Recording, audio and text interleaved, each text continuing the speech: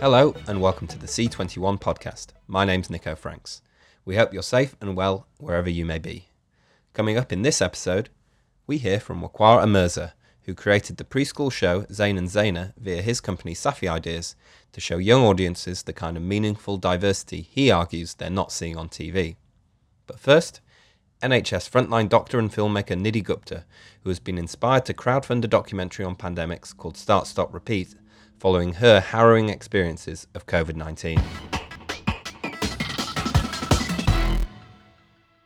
So I came back from the Berlinale with all the meetings, for the narrative feature, and then the pandemic hit. And I work in Southeast London, and we were the hottest of hotspots within London, which is the hotspot in the UK. So we saw it pretty early. And when lockdown came and the film industry basically collapsed in terms of, most of my friends lost their jobs, I just basically went to my boss and went, where do you need me? Just wherever you need me, I'm here. I'm here to work. I'm needed here more than my 2 days a week. That's what I'm going to do. And so I was on the wards because of my specialty, which is acute medicine, which in non-COVID times is things like heart attacks, strokes, sepsis. So medical emergencies, which during COVID basically was COVID.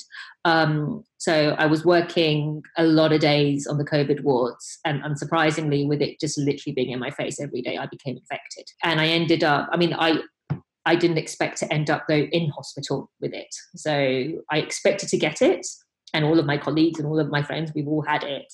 But I didn't expect to be in fear for my life with it, because I ended up in hospital. I managed to thankfully narrowly avoid intensive care, but it was touch and go for a couple of days there because my oxygen needs were going up, and I'm not fully recovered. I'm still recovering. So I still get bouts of severe fatigue, insomnia, what I call COVID brain, which is takes a bit longer to form my thoughts and articulate them. But it was during kind of that whole process, and I was sitting on my sofa just not able to move. I was reading about previous pandemics and the research, and it was astounding to me, just shocked me about what we're going through at the moment is exactly what we've gone through before, like almost 100 years ago to the day. In the Spanish flu, like the fact that social distancing, that came from plague times. We're using the exact same method as plague. That there was in 1918 debates about face masks, that it was at the time a German-Austrian bioweapon, as opposed to it being a 5G, Chinese bioweapon. That during the Spanish flu, because of the highlighting of inequalities. So, for example, in India, Gandhi's experience of Spanish flu, and he had it, but by the British, solidified his experience because of Spanish flu, solidified satyagraha, which was the concept of non-violent resistance to get rid of the British. Koreans, there were uprisings against the Japanese Empire during the Spanish flu. And then I'm sitting there watching George Floyd's and the BLM protests, and we're talking about not just tick box diversity, but trying to get true diversity and reflecting our unequal society, the fact that in a first world country in 2020, we still can't feed all our people. This rush to get back to the old normal, well, it wasn't that great for a lot of people.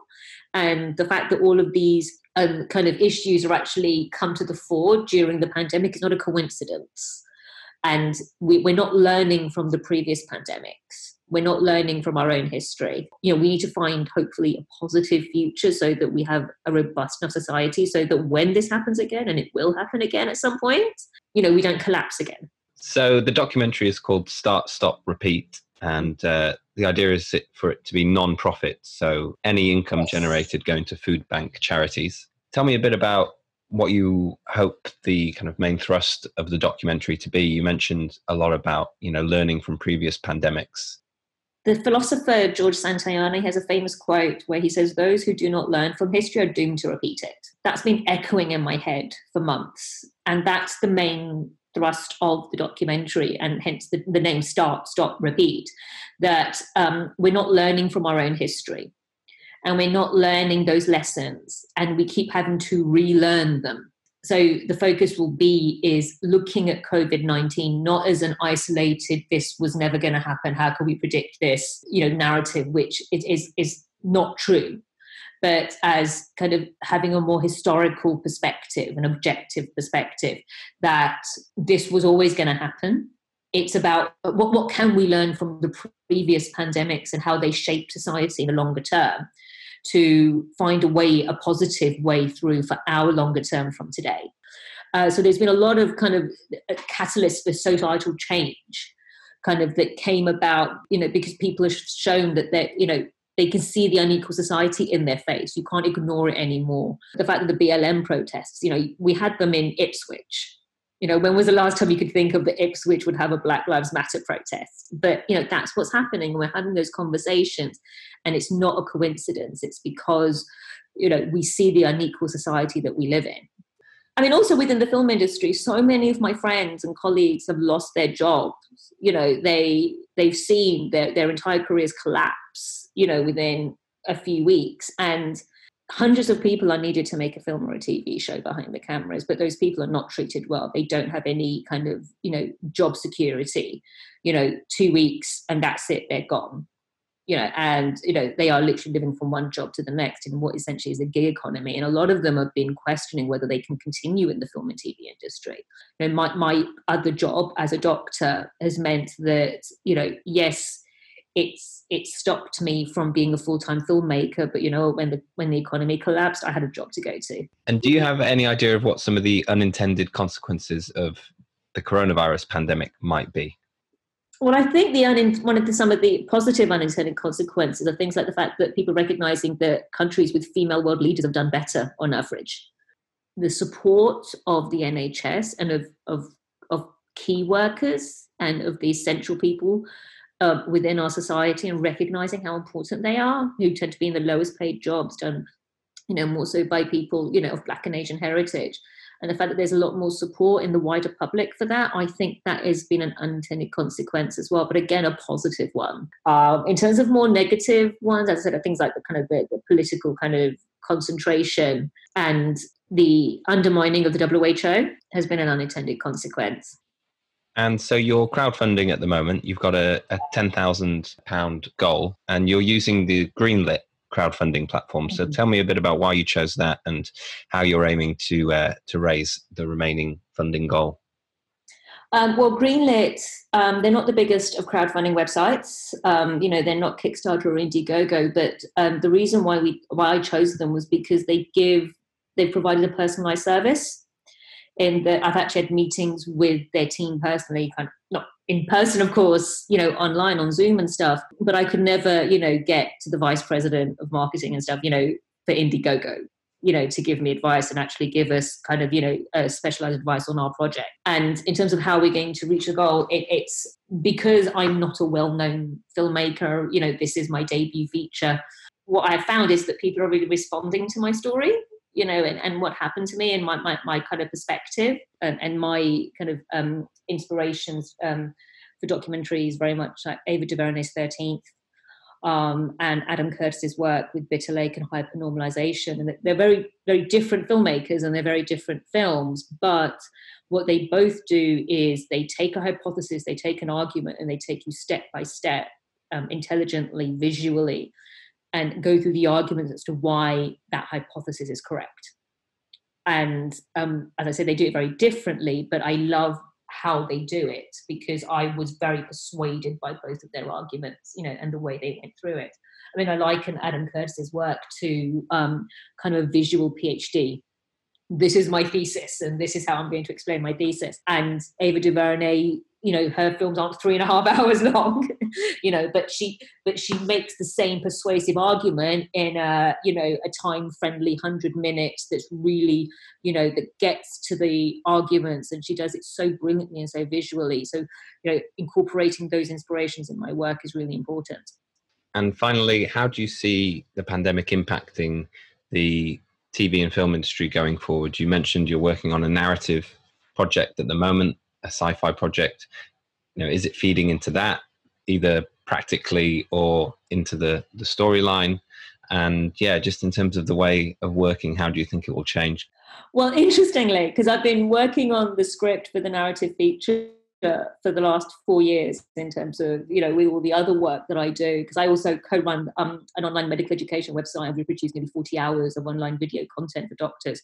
But what was interesting is that when the pandemic hit just after Berlinale, because I was pitching the film with my director, and it's about 4 people stuck in a house who can't go outside.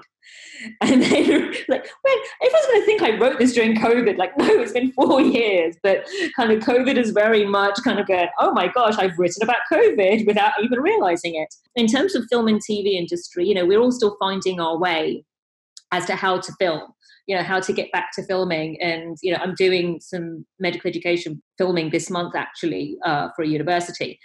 And, looking through what the guidelines are saying. And it's like, we don't have these guidelines in hospital. And I'm way more exposed in the hospital compared to what the guidelines are at the moment. But they seem to be changing every week in terms of what you can and can't do and what you should do. And I think the new kind of the insurance and, funds that the government released is really important, because trying to get insurance was impossible. But also, from my perspective as a doctor, am I willing at this moment to ask for actors who don't know each other, don't live in the same house, to spend 3-4 weeks, in a house, isolated, away from their family and friends, and potentially expose them to COVID? And the answer is today, no. I don't think it's worth the risk. It's not good for the industry, but it's good for those individual people and also the crew, just asking people to do that. I just don't think that really works. So it's about what happens, over the next 12 to 18 months with a vaccine, because to get back to normal filming, in terms of I don't think it's possible with where we are at the moment with COVID to do it safely in terms of, that kind of feature film stuff. And I know people are doing like isolating the whole crew and cast for 2 weeks, but that's not the kind of filmmaker I want to be, where I'm saying to people, stay away from your family and friends for 3 months. I just don't think that's an appropriate thing to be asking people to do. And I don't want to do it, so why would I ask others to do it? And I think we're only going to really get back when we've gotten through the pandemic. And we will get through it. We will get through the pandemic. We will come out the other side. But it's about what the world will be when it's like that societally. But from the point of view, from the medical side, we will get through this, and then we will get back to being able to do filming the way we've previously done it. And the business side of the industry, so you mentioned going to events like Berlinale. How long do you see it until those kinds of events can go back to normal, in inverted commas? We're talking a lot at the moment about MIPCOM in October, companies pulling out of sending executives there. Does October feel unrealistic? And without getting into kind of conjecture and speculation, how long does it feel till we get a vaccine? Well, I think October feels too soon, very much so, because I know Venice, they're saying, no, we're going to have an in-person event. And I'm just going to be astounded if they're going to have even, a quarter of their normal attendees, because I just don't think many people are going to be willing to take the risk of doing that, in terms of, without going into conjecture about a vaccine and stuff. It's so difficult, because it really is kind of, trying to look into the sands of time, look at the crystal ball. The way I describe it is, this disease is less than 12 months old. If we think about all the other diseases in the world, we still haven't got a cure for tuberculosis, and that's centuries old. HIV, has gone from a death sentence to now having a better prognosis than diabetes, but that's taken 40 years, 40 years. So this idea that we can, this whole thing, oh yeah, we're going to have a vaccine by September, we're going to be out by Christmas kind of thing. Like, disease is not even 12 months old. And, it's people are working very hard, and they're trying to do as much as they can, as quickly as they can. But, until 2 years has passed, you can't tell me, with any certainty what immunity is going to be like 2 years after you've been infected, until 2 years has actually passed. You can do animal models, you can try and model it, you can look at, what's happening at the moment. But the fact is that until time has physically passed for a lot of these things, we don't get the answers to the questions we want. And as time goes on and more research occurs, you get more of a consensus, but it takes time, in that not every academic paper or study that's published is fact, is true, is set in stone. None of it is. It's an ongoing debate that never ends. So if we get a vaccine out that doesn't work, and then people go out and then everyone gets infected, and then more people die because they think they're covered. I have family members who have to shield, and even though lockdown has been eased in the UK, it's like they're not going anywhere. I will stand in front of the car and stand in front of the door, and with an axe to stop them leaving, because it's just not safe. It's just not safe. But I also completely understand that if you can't earn a living, people die of poverty as well. And it goes to the robustness of our society and our infrastructure. And our institutions, that we don't have a society that's resilient enough to cope with the pandemic. That it's a choice of work or death kind of thing, which is just a ridiculous kind of concept. That you have to choose one or the other, die now or die later. It's just, it really does my head in about that, in terms of that. Those are the kind of the choices people are having to make.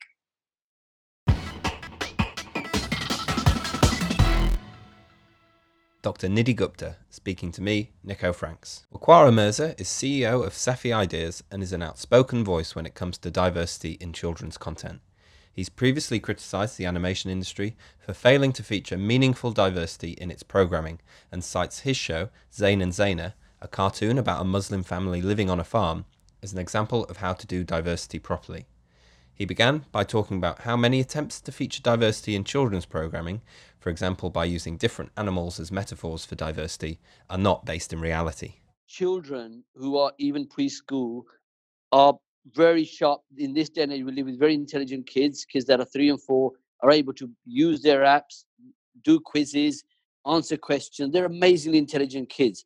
And you're trying to tell them that in the society we live in, not just the UK, in other parts of the European and Western world, we have black people, we have brown people, we have Oriental people, we have all sorts of diverse people, that they can be represented by a yellow zebra and a blue elephant and a black, made up fantasy animal. Come on, guys. Do you think the kids are so that silly they don't know? I have a granddaughter, and it's a very great example. She's 3-year-old, very, very intelligent. She goes to a nursery school. Now, when she goes to a nursery school in London, in London, it's a very diverse thing. Tell me how many black and white sort of, let's say an orange zebra is she meeting? How many pink, horses is she meeting? She isn't meeting any. She's meeting real people. So here she's living this sort of artificial world, and everybody's sort of playing around with their minds. Oh, look how diverse we are. We have these colored fantasy characters that don't really exist. She goes in the real world and she's hit by an Indian, a Muslim, a Jewish person, a man in a turban, someone from Romania, right? There is no realism, and they treat kids, honestly, as though they're stupid, and they're not. Kids are super intelligent at this age. Everything is driven by commercial advertising, by money. Can you sell this program? Can you do this or whatever? So first of all, I think there's a fear that if I went down this road and produced real characters that were real animated characters of diversity, I may lose audience or I may not get advertisers. So there's a financial pressure. Secondly, I think there are always what I would call media agendas of when it's time the right to push the boat, because the market's not ready for it, or the market may have some wave against it. There may be an opposite force. So I think it's sort of, I don't know what the best word, but some of it's political and some of it's financial. But it all comes down to that no one's got any intention. They're not looking at the bigger picture. They're not looking that, these diverse markets spend money. Some of them are very rich markets. They're wealthy. They're influential. They if I just take the Muslim market, there's a couple of million people. No matter what the media says, most of them are really well-off people, highly educated. They spend more than anybody else on travel, more than anybody else on food, more than anybody else on branded clothes, and they spend more money on their kids' education that you could imagine, because that's the way they're brought up. What I'm saying, that these diverse markets, anywhere in any country, whether we are talking about the UK, where we have a Chinese community, a black community, or a Muslim community, or a Jewish, these are actually in a sense, those that you'll be aiming for are very well off. They're actually highly educated. They spend a lot of money.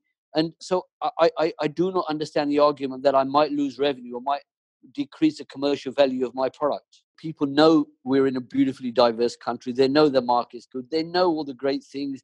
They know how wonderful diversity is.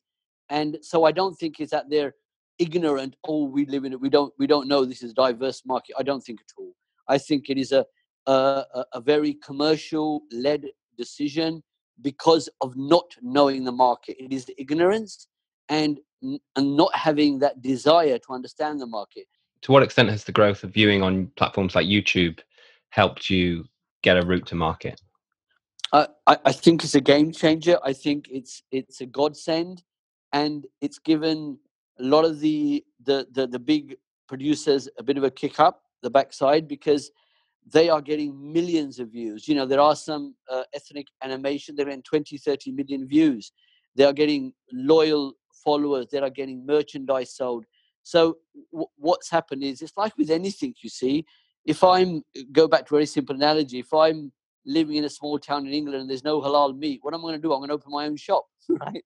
So in a sense, it's a very simple analogy that we as people are fed up of not having the platform that we deserve. So what we do, we start our own. I mean, I've spent nearly £500,000 on my animation because no one will talk to me. I spent 2 years knocking on every animation house's door, broadcaster, saying, please, I have a great idea. It's nothing to do with religion. It's just a family living in England. No, door shut, door shut, door shut, door shut. So then what do? I make my own animation. I create my own platform. I start to get views, and then I suddenly get interest. And then maybe one day these big channels may come to me. What do you hear from the audience and the feedback that you get from the audience? As a Muslim, for example, we have lots of religious programs, as does every other religion. Every religion, there's programs for kids, whether it's Christianity or Judaism or whatever it is, there's lots of shows. We've never pushed it as a religious program. We are simply a Muslim family living in England. We don't have any form of religious education or prescription. That, to our viewers, has been a bit of fresh air. Every day they've been bombarded with religious programs, how to pray, how to do this. We say we're not going down that road. We don't want to go down the road. So we've had incredible feedback saying, thank God that my kids can just have some entertainment with a nice, loving message. And wow, can we have more of it? And we get sort of messages all the time. When is the next episode coming out? When is the next episode coming out? When is the next episode? Because we're just entertainment, and they see it nice. It's a rural, sort of semi-rural setting. It's a woman who's a vet, and a husband. She and her husband have moved to a little farm where they're bringing their kids up. They love their animals, and they just have fun, and they have a nice sort of life. And our Muslim viewers, predominantly Muslim, are saying, thank God, we're tired of too much religion. They keep telling us, this is lovely, this is mainstream, anybody can watch it, and thank you very much. And in terms of the production on Zain and Zaina, how diverse is the writer's room? We have 3 writers. Okay, we have a guy called David Garbett, who's a sort of well-known character, and he does lots of mainstream animation. We have a girl called Hina Chaudhry, who's a Muslim, and we have a lady called Sarah Bodgener, who's writes for Bollywood stuff. So we have diversity, and in a sense, and I'm the editor of a lot of them. You see, the problem is, as industry, the ethnic market hasn't evolved. There's not enough voiceovers, there are not enough actors, there are not enough writers, because they've never been able to get into the market. So we don't have much choice. And in terms of the voiceovers, we have a mix. We have Muslims, we have Jewish people, we have Christian people, we have black, we have white, we have everybody. It is a very diverse. The voices are actually of those characters. We have brought realism into it. How about the impact of the Black Lives Matter movement? Are you seeing evidence of change already as a result of that? I have 2 views. I think there was a sort of a knee-jerk reaction where everybody and everything was just wall to wall, 24/7. We're diverse, we're this, we're that, and you saw it everywhere. Sony Music, we're going to invest 100 million in this. That company, we're going to throw this and that. BBC, we're going to chuck 150 million quid into it. Then when you ask the question, well, how do I access that? Then no one knows, right? Emails are gone, they come back. We are looking into it. So I think in terms of it kicked everybody into, oh my God, what we're going to do. I didn't know what diversity was, never thought about it. And suddenly I know about it, or suddenly I'm forced to do it. And all it's done is a knee-jerk reaction. Although I'm optimist, I'm actually in this case a pessimist. So we were talking about the importance of teaching children about cultural diversity, but to what extent is it actually the parents who need to be taught more about cultural diversity? Absolutely fabulous statement and a question. I think you're spot on. Ultimately, and I've said this, and I've discussed it with many people at time. I do believe that no kid is born a racist. No kid is born hating one another. No kid is born, I don't like this or I don't like that. We're all conditioned. Every single one of us are conditioned, and we're conditioned in the main environment we live in, which is the lounge and the television and our kitchen. And I'm afraid that parents are, let's talk about the majority, the masses, the mainstream people, are conditioned by the environment, the friend, the peers they work with, and a lot of the media at the moment. And and I know that in terms of political sense, this last year has been very difficult politically for the diverse community. There's been a lot of anti sort of feeling because of the political message that was what came across. So when you are a parent and you only see one view, you're gonna endorse it. And if your kid's sitting there who's a 3-year-old Sarah sitting there and saying, oh yeah, it's those guys that are always causing trouble, the kid's gonna pick it up and then he may hear it somewhere else. Where's the balanced voice? Where in education, there's nothing. There is no education system in this country that says we're a diverse country, we should learn to respect each other. Where is it in the media? I'm afraid it's not in the media. Where is it in society? It's not in society. So the parents just run along with the wave of the emotion that's going, and we all have to take responsibility. The corporations, the media, the education, society, of saying, well, hang on, look, why are we one-sided? Why do we have this very biased approach about diversity? We're so blessed in England. England is absolute breathtaking country. We should celebrate the beauty of able to go out and get a whether it's an Arabic food or a Jamaican food or and go out and do this and meet people, go and see a synagogue, go and see a temple. Honestly, we do not know how lucky we are and how wonderful this society is.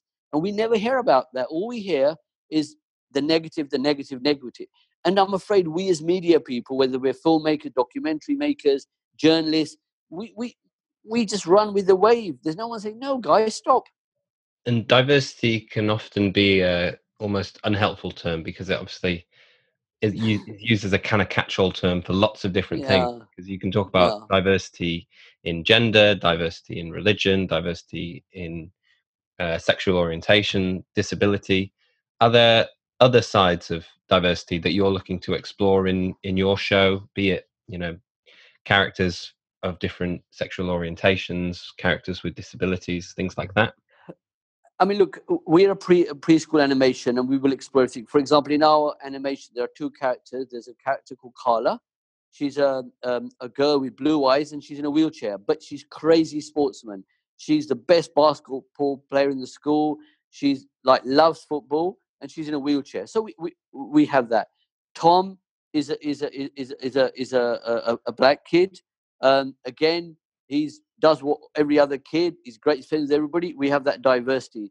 We have all that. We have purposely in every script written in a whole range of things. And for a preschool of 3 or 4-year-old, we're doing more than anybody else could ever do.